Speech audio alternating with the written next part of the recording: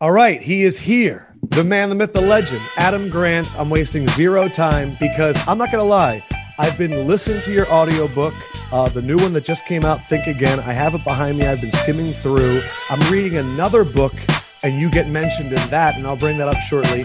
I forgot the original reason that I reached out to you was because I was featured in your podcast, Work Life, with Sean McVay. And so it's been a long time coming. It's good to finally talk to you. It's great to hear your voice live as opposed to just on tape marveling at Sean's memory. It was such cool audio. I was like, we have to use this. Can you remind me, and this is ignorance on my part, what was again the theme of that Work Life podcast? We did an episode on how to remember anything, and I love that you forgot. No, damn. That was on purpose. That's called good hosting and bringing it together. You set me up perfectly for that one. I've been dreaming about this moment for months. No, I think that we all want to have a memory like Sean's, and I was curious about how you could build one, and if you could build one. I love the way that you work. I love the way that you think. I'm listening to your book while I'm doing dishes, and just I love the way that you host things. And I was worried that I was like, man, I don't know if I should have gotten Think Again to actually read, but I love the way that you do imitations of people, and the part in your book where you reveal who the child is in the debate. It was actually so impactful as an audiobook that I just want to say that I'm thoroughly enjoying it. Just as someone that enjoys learning and reading, I just wanted you to know that you have done a good job of also entertaining, and I wanted you to know that. Oh, thank you. You made my day. I have never recorded my own audiobook before. When I first started writing, I thought, well, why do I want to sit in a room and read my own words out loud? And of course, now that I host podcasts and have been on a number of shows, I'm like, wait, of course you want to hear the actual author talk. What was I thinking? So this has actually been some rethinking for me. And I'm glad that you didn't hate it so much that you uninvited me from Bleacher Report. It would have been tough. We had a short hook. Just for people that don't know, let me give a full intro. Adam Grant, you're an organizational psychologist. You are, according to your book, and I'm sure many sources, the top-rated professor at Wharton. And then I'm reading another book, and I learned that you're the youngest tenured professor at Wharton. And that book is this, Deep Work by Cal Newport, And I read about your process. And so is this a part of the year for you right now where you are in research mode, you're in work mode, are you in media mode? Because I know that your podcast is back. What part of the schedule are we in right now? Yeah, I think I'm in book launch mode or book tour mode still, although it's a weird book tour to do it entirely from my house, but totally convenient. I think basically I took all of February and a good chunk of March to try to get these ideas out in the world and then do season 4 of Work Life. So I haven't been in a classroom since last year. I wanted to dive in when you're able to put up the out of office email and you let people know that you're in super work mode. So to do Think Again, I'm sure that you sat with ideas and concepts for long periods of time and did deep work on it. How satisfying was it? And what was that experience like for you? I think I do my best thinking when I'm writing. And that means usually that I need a solid, not just 2 or 3 hour block of time one day, but a solid month or two where I'm actively working through ideas as I'm writing. And I think I went into it assuming that it was going to be a pretty solitary experience. It's not, because I have this whole challenge network of friends and colleagues and former students, and of course my wife, Allison, who will read drafts and just tear them apart. And so what happens is, I'll sit for a day. I'll write until I run out of ideas or just get disgusted by the lack of clarity in my own writing.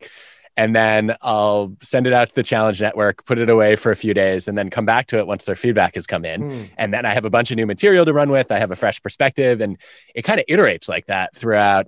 I don't know. I spent 2 years writing Think Again, but I would say the core drafting was probably 3 or 4 months in a routine like that. Think Again is all about willing to unprogram yourself, unlearn, and to look at every belief that you have and go, why do I feel this way? What was the process? And can I be better? Not saying it's wrong, but maybe I could improve that. And as someone that works in sports, man, it is a thought that I wish fans could take in. It's a thought that I really wish media personalities could take in. And you did a study, or you mentioned a study about Red Sox fans and Yankees fans, and how when you asked a Red Sox fan, who would the Yankees have to play to root for them? Maybe the Taliban. Maybe the Taliban. And as someone that grew up in a Philadelphia Eagles home, I remember those conversations about Dallas Cowboys fans. Now, son, if you bring home a woman and she's a Dallas Cowboys fan, I don't know if it's going to work out. These were real things said in my home with conviction. And, but I know you are a sports fan as well. And so I know that it must be interesting to what was it like to realize that about your own self and your own stereotypes and bias? You know, it's so strange. So I grew up in a Michigan family. My mom went to Michigan. My uncle is probably the world's biggest Wolverine fan. And yet he, despite hosting tailgates, he has an entire van that's decked out in Michigan colors and logos, and his whole basement is like Michigan memorabilia. He married my aunt. She went to Ohio State. Like, what the hell is going on here? I don't know how that happened, but I grew up hating the Buckeyes. I grew up, pretty intensely disliking the Spartans, and only in the last few years have I started to wonder, like, how did I get programmed this way? And one of the moments was I went back to Michigan for grad school, and I was walking to a Michigan Ohio State game, and everybody's wearing maize and blue, and this one fan of the Buckeyes walks by in red and gray, and all of a sudden it looks like Moses parting the Red Sea. And all the Wolverine fans just moved to one or the other side of the street. So there's this lone Buckeye fan walking in the center of the street, and people start pointing and chanting, "Asshole, asshole." And it was like everybody had planned it in advance, but it was completely spontaneous coordination. And I thought it was funny at first. And then I thought about it more, and I was just starting, my doctorate in psychology. And I started thinking, well, what's going on here? Like, I don't know this person. Yeah, I think they have crappy taste in a sports team at a university, but why do I have any feelings toward this person? And eventually years later, Tim Kundra and I decided to do these experiments to see if we could get Yankees and Red Sox fans to rethink their attitudes toward each other. And we're still working on it, but I'm pleasantly surprised that it's possible. Yeah, what I took from it was, in your discussion of fanhood, that if you said the most effective way was think about the arbitrary nature of where you were born and how that impacts. And if you were born there and you were judged based on the team that you were rooting for, how would that make you feel? It was a combination of arbitrary and empathy almost. Yes. So let's play this out, Adam. Who do you think you'd root for if you grew up in Dallas? Yeah, I would root for the Cowboys.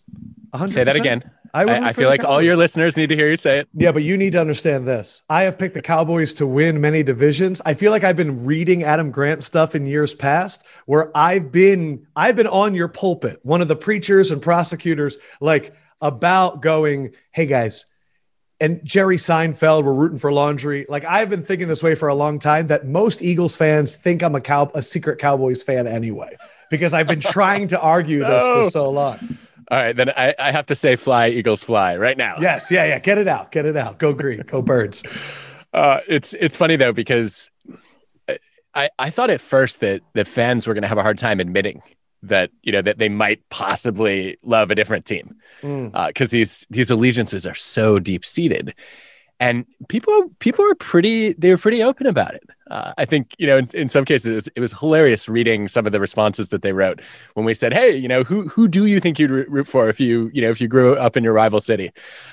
And, sometimes they'd write like, well, I guess I'd root for the Red Sox, but I'd be a bad person. It's like, really? I don't think you would know anything different. Yeah. My only hole in this discussion, because it's something that I focus on a lot, is the people wearing the clothes.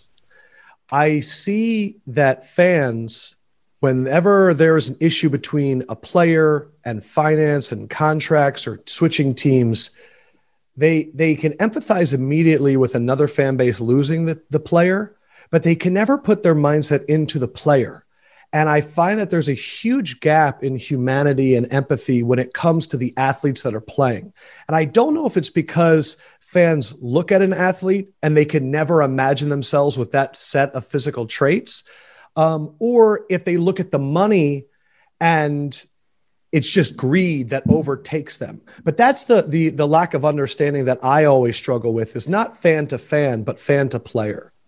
Yeah, I'm with you there. Like I've wondered so many times, like, wait, you love this player, now you hate him. What's going on? Like, does it really matter what team he's on? And it seems like, I don't know. I mean, even just the idea that, like, it never occurred to me to question whether it's okay for a team to trade a player.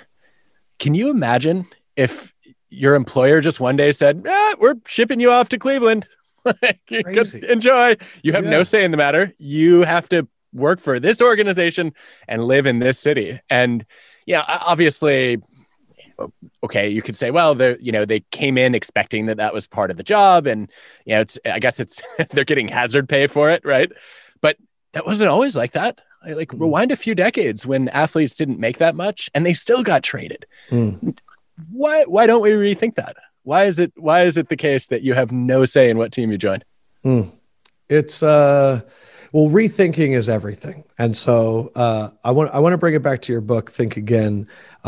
It talks about amazing things that I think people should put into their workplace, like constructive conflict. You mentioned the Wright brothers there and how important it is. You mentioned it with the writing of your book, to people around you that are going to disagree with you and are going to challenge you.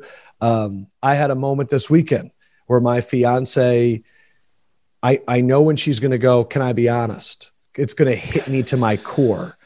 And I love her for it.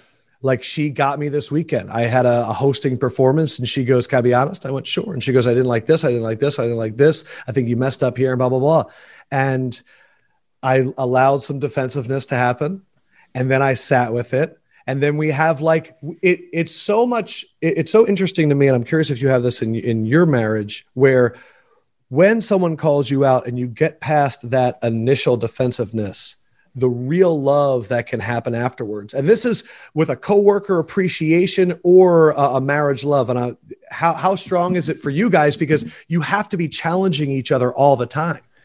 Yeah. Well, I have a bunch of questions and reactions there, Adam. The first one is, have you ever said no?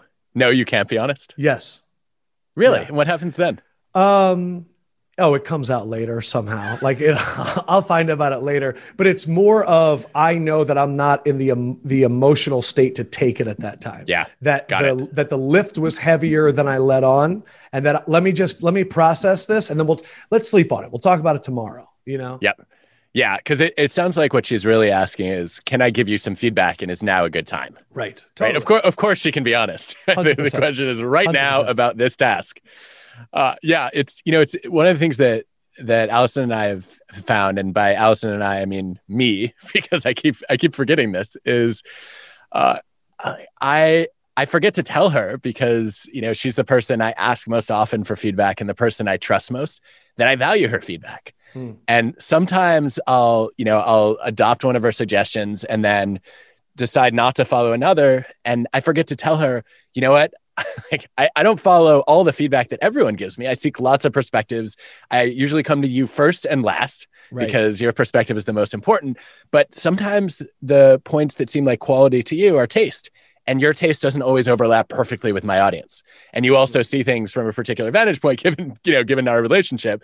And so I want to make sure that, that I'm getting a representative view. And I think this is something we should all do more broadly when we collect feedback, right? Is like, people are generally disappointed if you ask them for their opinion and then you just ignore it.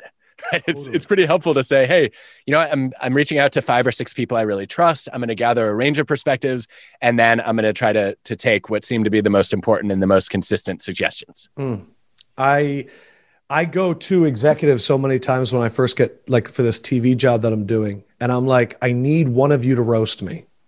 And I need it to be honest. And I'm not, and please don't think that I'm coming to you trying to make a good impression about how I need it. Because to me, me and David talk about this a lot with the movie Whiplash. The worst thing you could say to somebody for growth is good job. Ugh. But yeah, you didn't even teach them anything about what was good so they can repeat it. Do people think that you enjoy getting broke down? Like, how do you explain, for people that aren't so welcoming to this, how do you explain your desire to get your work shredded? I usually go to sports. So as you know, Adam, I was a diver in high school and college, the springboard kind, not the scuba, always above the water, of course. At least until you hit it. And the thing I loved most about diving was that I got constructive feedback on every single thing I did. Right. Like a dive is only 2 seconds, right? You jump off the board, you spin or twist, you enter the water, and then your coach dissects the 80 or 90 things that you did and tries to focus on the 3 or 4 changes that are going to be most important. Right. And it's like rinse and repeat and rinse and repeat. And it's probably the clearest trajectory of growth I've ever had in anything. Because, I can't see what I'm doing and my coach can, and I can go and make changes, moment by moment that help me progress. And so I guess I've tried to explain that to people and say, look, this is what I love most about being a diver is I could get better every single time I jumped in the air. And I miss that, right? I don't have that in my work life. We don't have the same judging criteria, right? Like we don't agree on what's a 4 and what's a 6.5 and what's an 8. We don't have degrees of difficulty, attached to every single project we do. And there's not a coach that everybody trusts. And yet I want to get closer to that. So can you go into that mode and try to be my coach and tell me everything you see that I could get better at? And most of the time people are like, no, I thought it was pretty good. And then I found 2 things really helpful to get them to be honest, if they're not like your fiance. Yeah. The first one is asking for a score, saying, give me a 0 to 10. Nobody ever says 10. And then that's a chance for me to say, look, thanks. I appreciate that this was a 6 or 7.5. I'm aiming for 10. What can I do to get closer? Yeah. And then they don't feel like they're hurting my feelings anymore. They realize, all right, they're helping me. And then the other thing that seems to really make a difference is to criticize myself out loud. To say, let's just start. Can you tell me one thing I can do better? And if they say nothing, I'll say, well, I actually had 6 notes. That story was way too long. Right. I should have let you jump in 2 minutes ago. What do you think? What was the name of it in the book? I can't remember, about the asking questions as a way, whether it's like people that are argumentative about vaccine. What was that process called? Motivational interviewing. Motivation. I did not. It was one of those things where you read it and you go, that's the name of the thing that I've been doing. And of course, I would have to learn more about it, but I've always been someone that's like, I would rather ask questions than have a declarative statement. And then I read your book, Think Again, and I go, oh, wow, this is something that is used in a lot of different fields to get people to see both sides, whether this is party lines in politics, whether this is something medical like vaccines, which we're experiencing right now as we're trying to get past this COVID virus and the pandemic, and even sports, and going, why do you hate it? Instead of saying, here are the 5 reasons you should not hate the Yankees. And there's a lot of power in a question. There is. And, again, it's something that I guess I imprinted on as a fake athlete in my diving days. Don't say that. No. I mean, diving is not a real sport like the ones that you cover. So it's an Olympic sport that doesn't generate ratings. So thus it's not a real sport. That's how I look at it. For me, I exist to know the things that are popular because there's a lot of money and ecosystems attached to it. If I don't even know who the best, what is it? Greg Louganis? Sure. If he was like the biggest celebrity ever, he was Michael Jordan, we'd be watching it. But that's probably true. But I also think there's a talent question, right? I wonder how much better would the world's best divers be if diving was cool in the US like it is in China? It would be a different level, and I couldn't have been good, right? I was lucky to be born in the US where I didn't have to compete with billions of potential divers who were handpicked on their athletic aptitude. But it's back to your question on motivational interviewing and the power of questions. One of my biggest vices as a diver was I was afraid to try new dives. I would stand at the end of the board shaking. Like I have to go up on a 3-meter springboard. I have to do 2 flips, a twist, and then dive in head first. And odds are I'm going to crash and I'm going to hit the water at 20 or 30 miles an hour. I might have bruises for weeks. Definitely going to get the wind knocked out of me, possible concussion. And the worst part is I'm going to get lost in the air and have no idea where I am. Mm. And so I would just stand there shaking 10 minutes, 20 minutes, 30 minutes. And wow. It's obviously ruining practice for everyone and frustrating for anybody who's coaching me. And I had this incredible coach, Eric Best, who one day said, Adam, are you going to do this dive? I was like, right now? No. He's like, no, ever. Are you planning to do this dive? Yeah, of course I am. Like, this is a major goal of mine. It's, key to making progress. I want to compete in a meet one day. And he's like, so what are you waiting for? And immediately flip the switch. And he could have given me all the reasons why I should do the dive. And instead he said, I'm not going to force you to change, right? I'm just going to help you find your own motivation to do it, which is to say, are you going to do it? Is this something that you want to do? And if I had said no, he would have said, okay, let's move on. I love how I could see the way that you talk and the way that you write, that you mentioned in the book about being called Mr. Facts and being a logic bully, that there were definitely times in your life where people would have a differing viewpoint and one that was very rooted and that was not malleable, and that it would probably frustrate you. How did you used to talk to people to enact change and create thought? And how different is it from the way that you do it now? What were the big steps for you? I don't always practice what I teach. So just yesterday, I was in an argument and I got called a logic bully. I'm like, oh man, I'm doing it again. Because when I think somebody's wrong, I just feel like it's my moral responsibility to correct them. And that generally does not go well. I think, the old way in general was, I'd say, Adam, you're wrong. Let me show you the data. Yes. And then I would just hammer you with, 4 or 5 studies and a bunch of evidence to back up my case. And you would then either get defensive or go on the attack or just shut down and withdraw altogether. And when I remember to do it, when I realized that I'm flipping into this mode, what I try to do is first, I want to preface the conversation by saying, hey, I have a bad habit of going into prosecutor mode. I've been accused of being a logic bully, and that's not who I want to be. Right? I want to have a thoughtful conversation, and my hope is I can learn some things from talking to you. So if you catch me going into lawyer mode, call me out. And that makes a big difference. And that just sets the tone right away.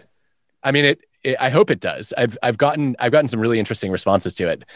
In some cases, people will say things like, oh yeah, me too. I can be really stubborn and pigheaded. And, I hope we can learn something from each other today, which is a great way to reset. In other cases, I'll get into the discussion and then the person will pause partway through and say, you're lawyering again. Like, okay, good. I need to take a step back here and approach this conversation differently. It was very ironic to me that you popped up in a different book I'm reading. Then I, since last March, have gotten very deep into sports cards. And I see that the reason you were called Mr. Facts was because of sports cards back in the day. Beckett. It's all Beckett. Beckett, the magazine, all of that. Have you seen this boom recently that we're going through? And did it interest you at all? Or have you not picked up cards in what is years? I just went and grabbed some boxes out of my closet last weekend and found a lot of my old cards. I'm like Mark McGuire, Ken Griffey Jr. I think I got a signed Shaq card at some point. That's still in one of the boxes. And I haven't gotten interested in it personally, but it just brought back a flood of memories about how reading baseball statistics on, both in the newspaper and on the backs of cards, that's the reason I became a social scientist. It has to be. I was like, oh, we're doing the same thing, only with people in all kinds of jobs, not just in a sport. Can we dive into that, the nostalgia? And then you really were able to trace back everything that you're doing because of the way that a sports card almost combined the two worlds of the social science and your love for sports. I love that. Yeah. I mean, I obviously didn't know it at the time, but I remember, I used to count the days until the next Sports Illustrated for Kids would arrive in my mailbox. You remember that? Yeah. Faces in the Crowd cards and all that. so good. And my mom sent me, this was, it's, I think I peaked in sports at this age, but there was some kind of contest in Sports Illustrated for kids where before the baseball season started, you had to predict who was going to make the World Series and who was going to win. And my mom sends me this picture of me and two other kids who were, I guess, the only kids who predicted both the winner and the loser of the World Series before the season started. You made the magazine. I made the magazine once, and that was the end of my career as a sports analyst. You went out on top. You nailed it. That's the way to do it. I'm definitely I'm pulling a George Costanza, right? Like, I'm out. Yeah. No, you got out the perfect time. But it was, it's funny because I don't even remember submitting my predictions. I remember being wrong the previous 3 years in my forecast and running these little fantasy leagues with my friends where we had to keep score by hand. And it was such good early training in what I do now, which is observing human behavior, trying to make predictions, and then also designing experiments to try to test my predictions, which we never got to do in sports because we couldn't get a hold of any of the players. Right. I remember watching football games and thinking, okay, I grew up a Lions fan, and you're supposed to express a lot of sympathy right now. No, I think you're fine. You have a coach that's going to be biting kneecaps. You got to experience Barry Sanders and Calvin Johnson. I did. Come on, Adam. I'm not doing that. That is not fine. Part of your identity. That is just happenstance for where you were born. So continue with your arbitrary information. You just hoisted me with my own petard. I love it. I guess I remember watching Barry Sanders, gain 32 yards with a loss of 9, right? Yes, and all the dancing he did in the backfield. And I'm like, is there what if we change the scoring here so that the total number of steps you took actually counted for yards? Like what kind of records would he set? But then, on a serious note, it's like, okay, what if we just ran the experiment of sticking with one quarterback for a month instead of having, a rotation of, what was it, like Rodney Peete and Eric Kramer? And yes, it's just, I'm like, none of them are good. But what if we just built some consistency in? Or what if Barry agreed to ditch Wayne Fonts for 1 year as coach and we just ran the experiment, let anybody else coach? What would happen? And we could never run those experiments, and it drove me crazy. What was funny as I was reading your book too is I kept thinking about this world that I had gone into of sports cards, and they're sports fans, and they're very intelligent sports fans because they understand the Q rating of all the players and where they rank in history, and their knowledge is so proficient. But because it's also an emerging asset class, there's a lot of preaching and prosecuting going on from other asset classes. And so right now we're entering this world where non-fungible tokens and cryptocurrency is really big. And I'm noticing this huge divide between these classic collectors that love holding a physical, tangible object and this new emerging metaverse where people are like, no, it's all digital. All of this physical stuff does not matter. And so as I read your book and I think about how these opinions become people's identity, we are now entering a world, in my opinion, where we have one physical matters, and then I have another group that's saying the physical world doesn't matter. And in terms of opinions that define our identity, this one feels like it's going to be a really tough one to traverse. This is fascinating. So let's dig into this a little bit. First of all, I think the preacher, prosecutor, politician, scientist framework is really relevant here. So you've got some sports fans who are basically preaching, look, you will never replace a card. Yes. The physical object, right? It's nostalgic. It's a memento. It can't be copied or cloned. It's art. I could hold it. I could put it. It brings back, all that. Exactly. And then you also have prosecutors coming in and saying, you are wrong. Let me make my closing argument here and I will win my case. And then over time, as people preach or prosecute, they start to think like politicians and they belong to a certain tribe and they're only trying to get the approval of their audience. And they're doing all this lobbying to bring people into their tribe. And none of those groups are rethinking any of what they believe. Any of it. And what I always want to encourage people to do is just think a little bit more like a scientist. You don't have to go get a microscope or a telescope, right? All you need to do is say, you know what? I'm not going to let my ideas become my ideologies. And I'm going to listen to opinions that make me think hard, not just the ones that make me feel good. And maybe I'll even surround myself with people who challenge my thought process, not just the ones who agree with my conclusions.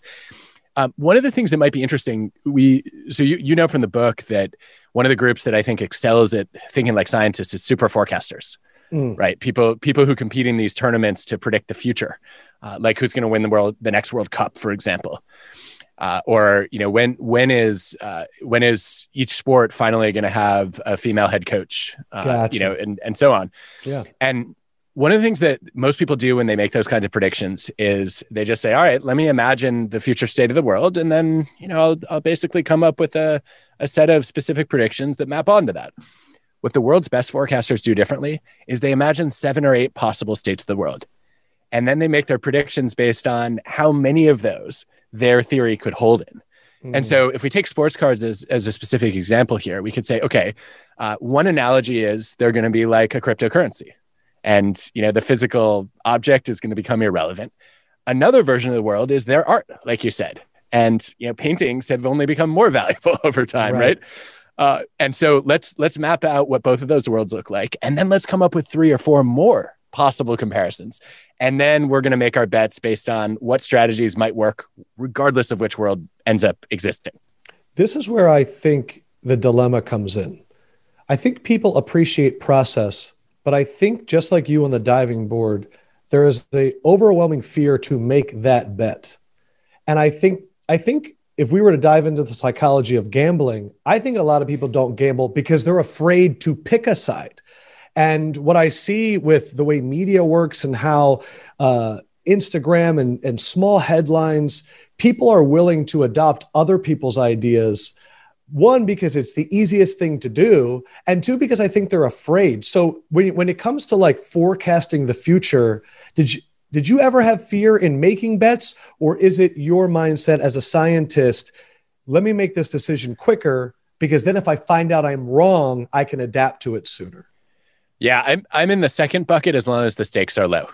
You raise the stakes and all of a sudden I don't want to play anymore. Yeah.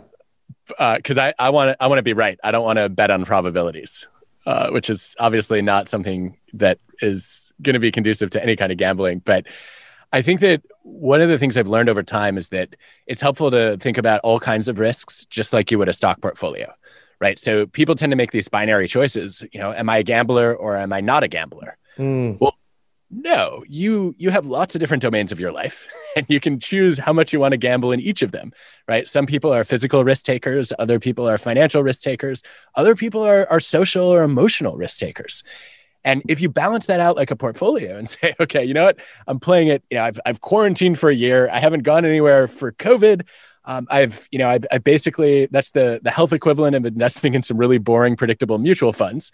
That gives me the freedom and flexibility to take a couple of other kinds of risks and maybe gamble a little bit.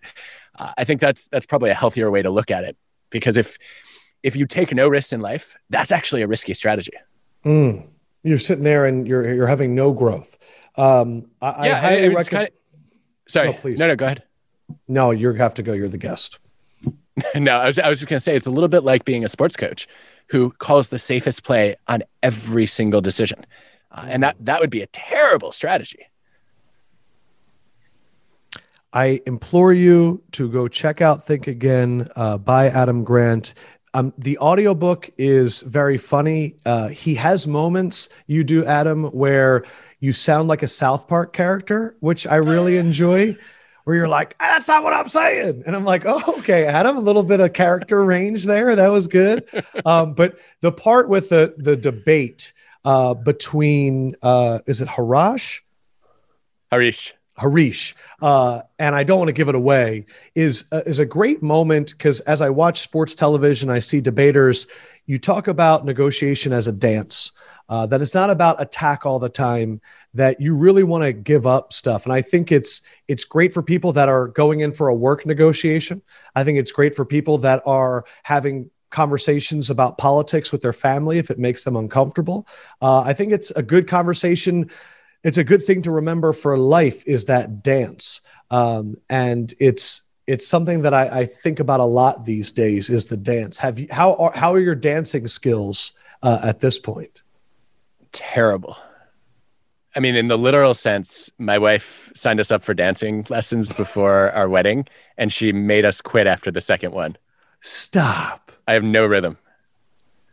But were you just doing a side to side step thing, or was it you were trying to do a whole waltz? Can't even handle that. No, even the basics. I'm hopeless. I know.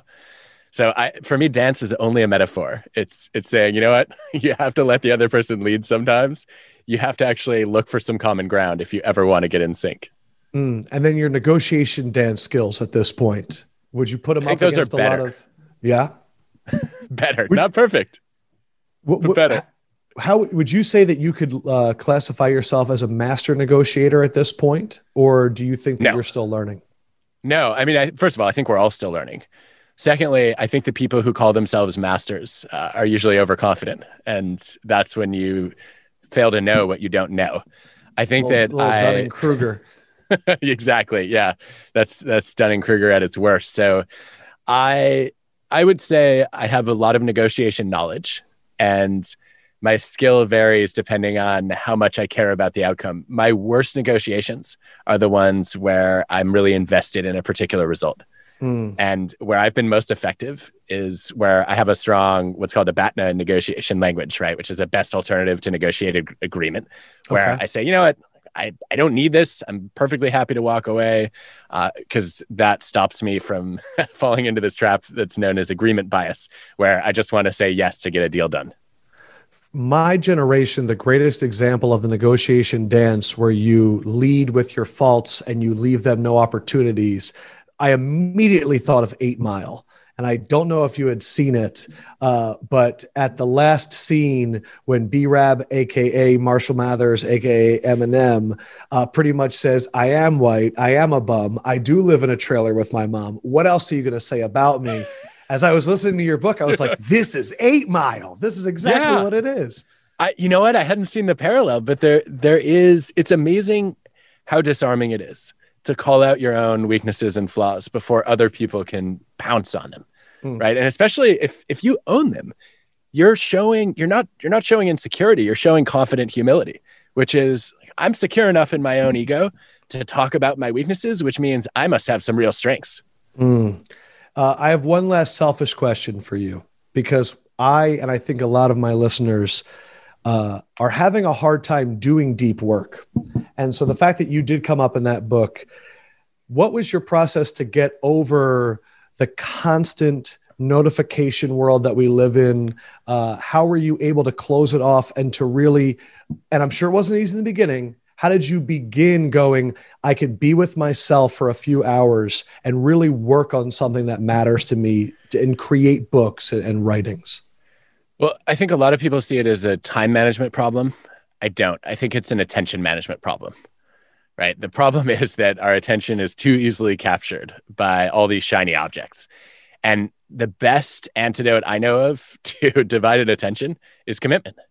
Right? When you're pursuing an important goal, when you're locked into a value or, a target, then you basically develop a healthy form of tunnel vision. Sometimes healthy form of tunnel vision, right? Sure. And you don't want to let any distractions in. And so I think a lot of people will say, well, you need a to-do list, and then you need to focus on the to-do list. What I've found is more helpful is having a to-don't list. I literally have a list of things I will not do while I'm working because they're going to distract me and interfere with my productivity. I don't answer the phone unless it's an emergency or a scheduled call. Right. So you can't just randomly decide to call me and then barge into my day. I'm like, sorry, I have something on my calendar. It's called writing. Yeah. Like, get in line. And that I think is hugely helpful. I also have simple to don'ts. I don't check social media. So I only log into posts, no scrolling while I'm working. I don't turn on the TV unless I already know what I want to watch, which means I'm not going to get caught channel surfing.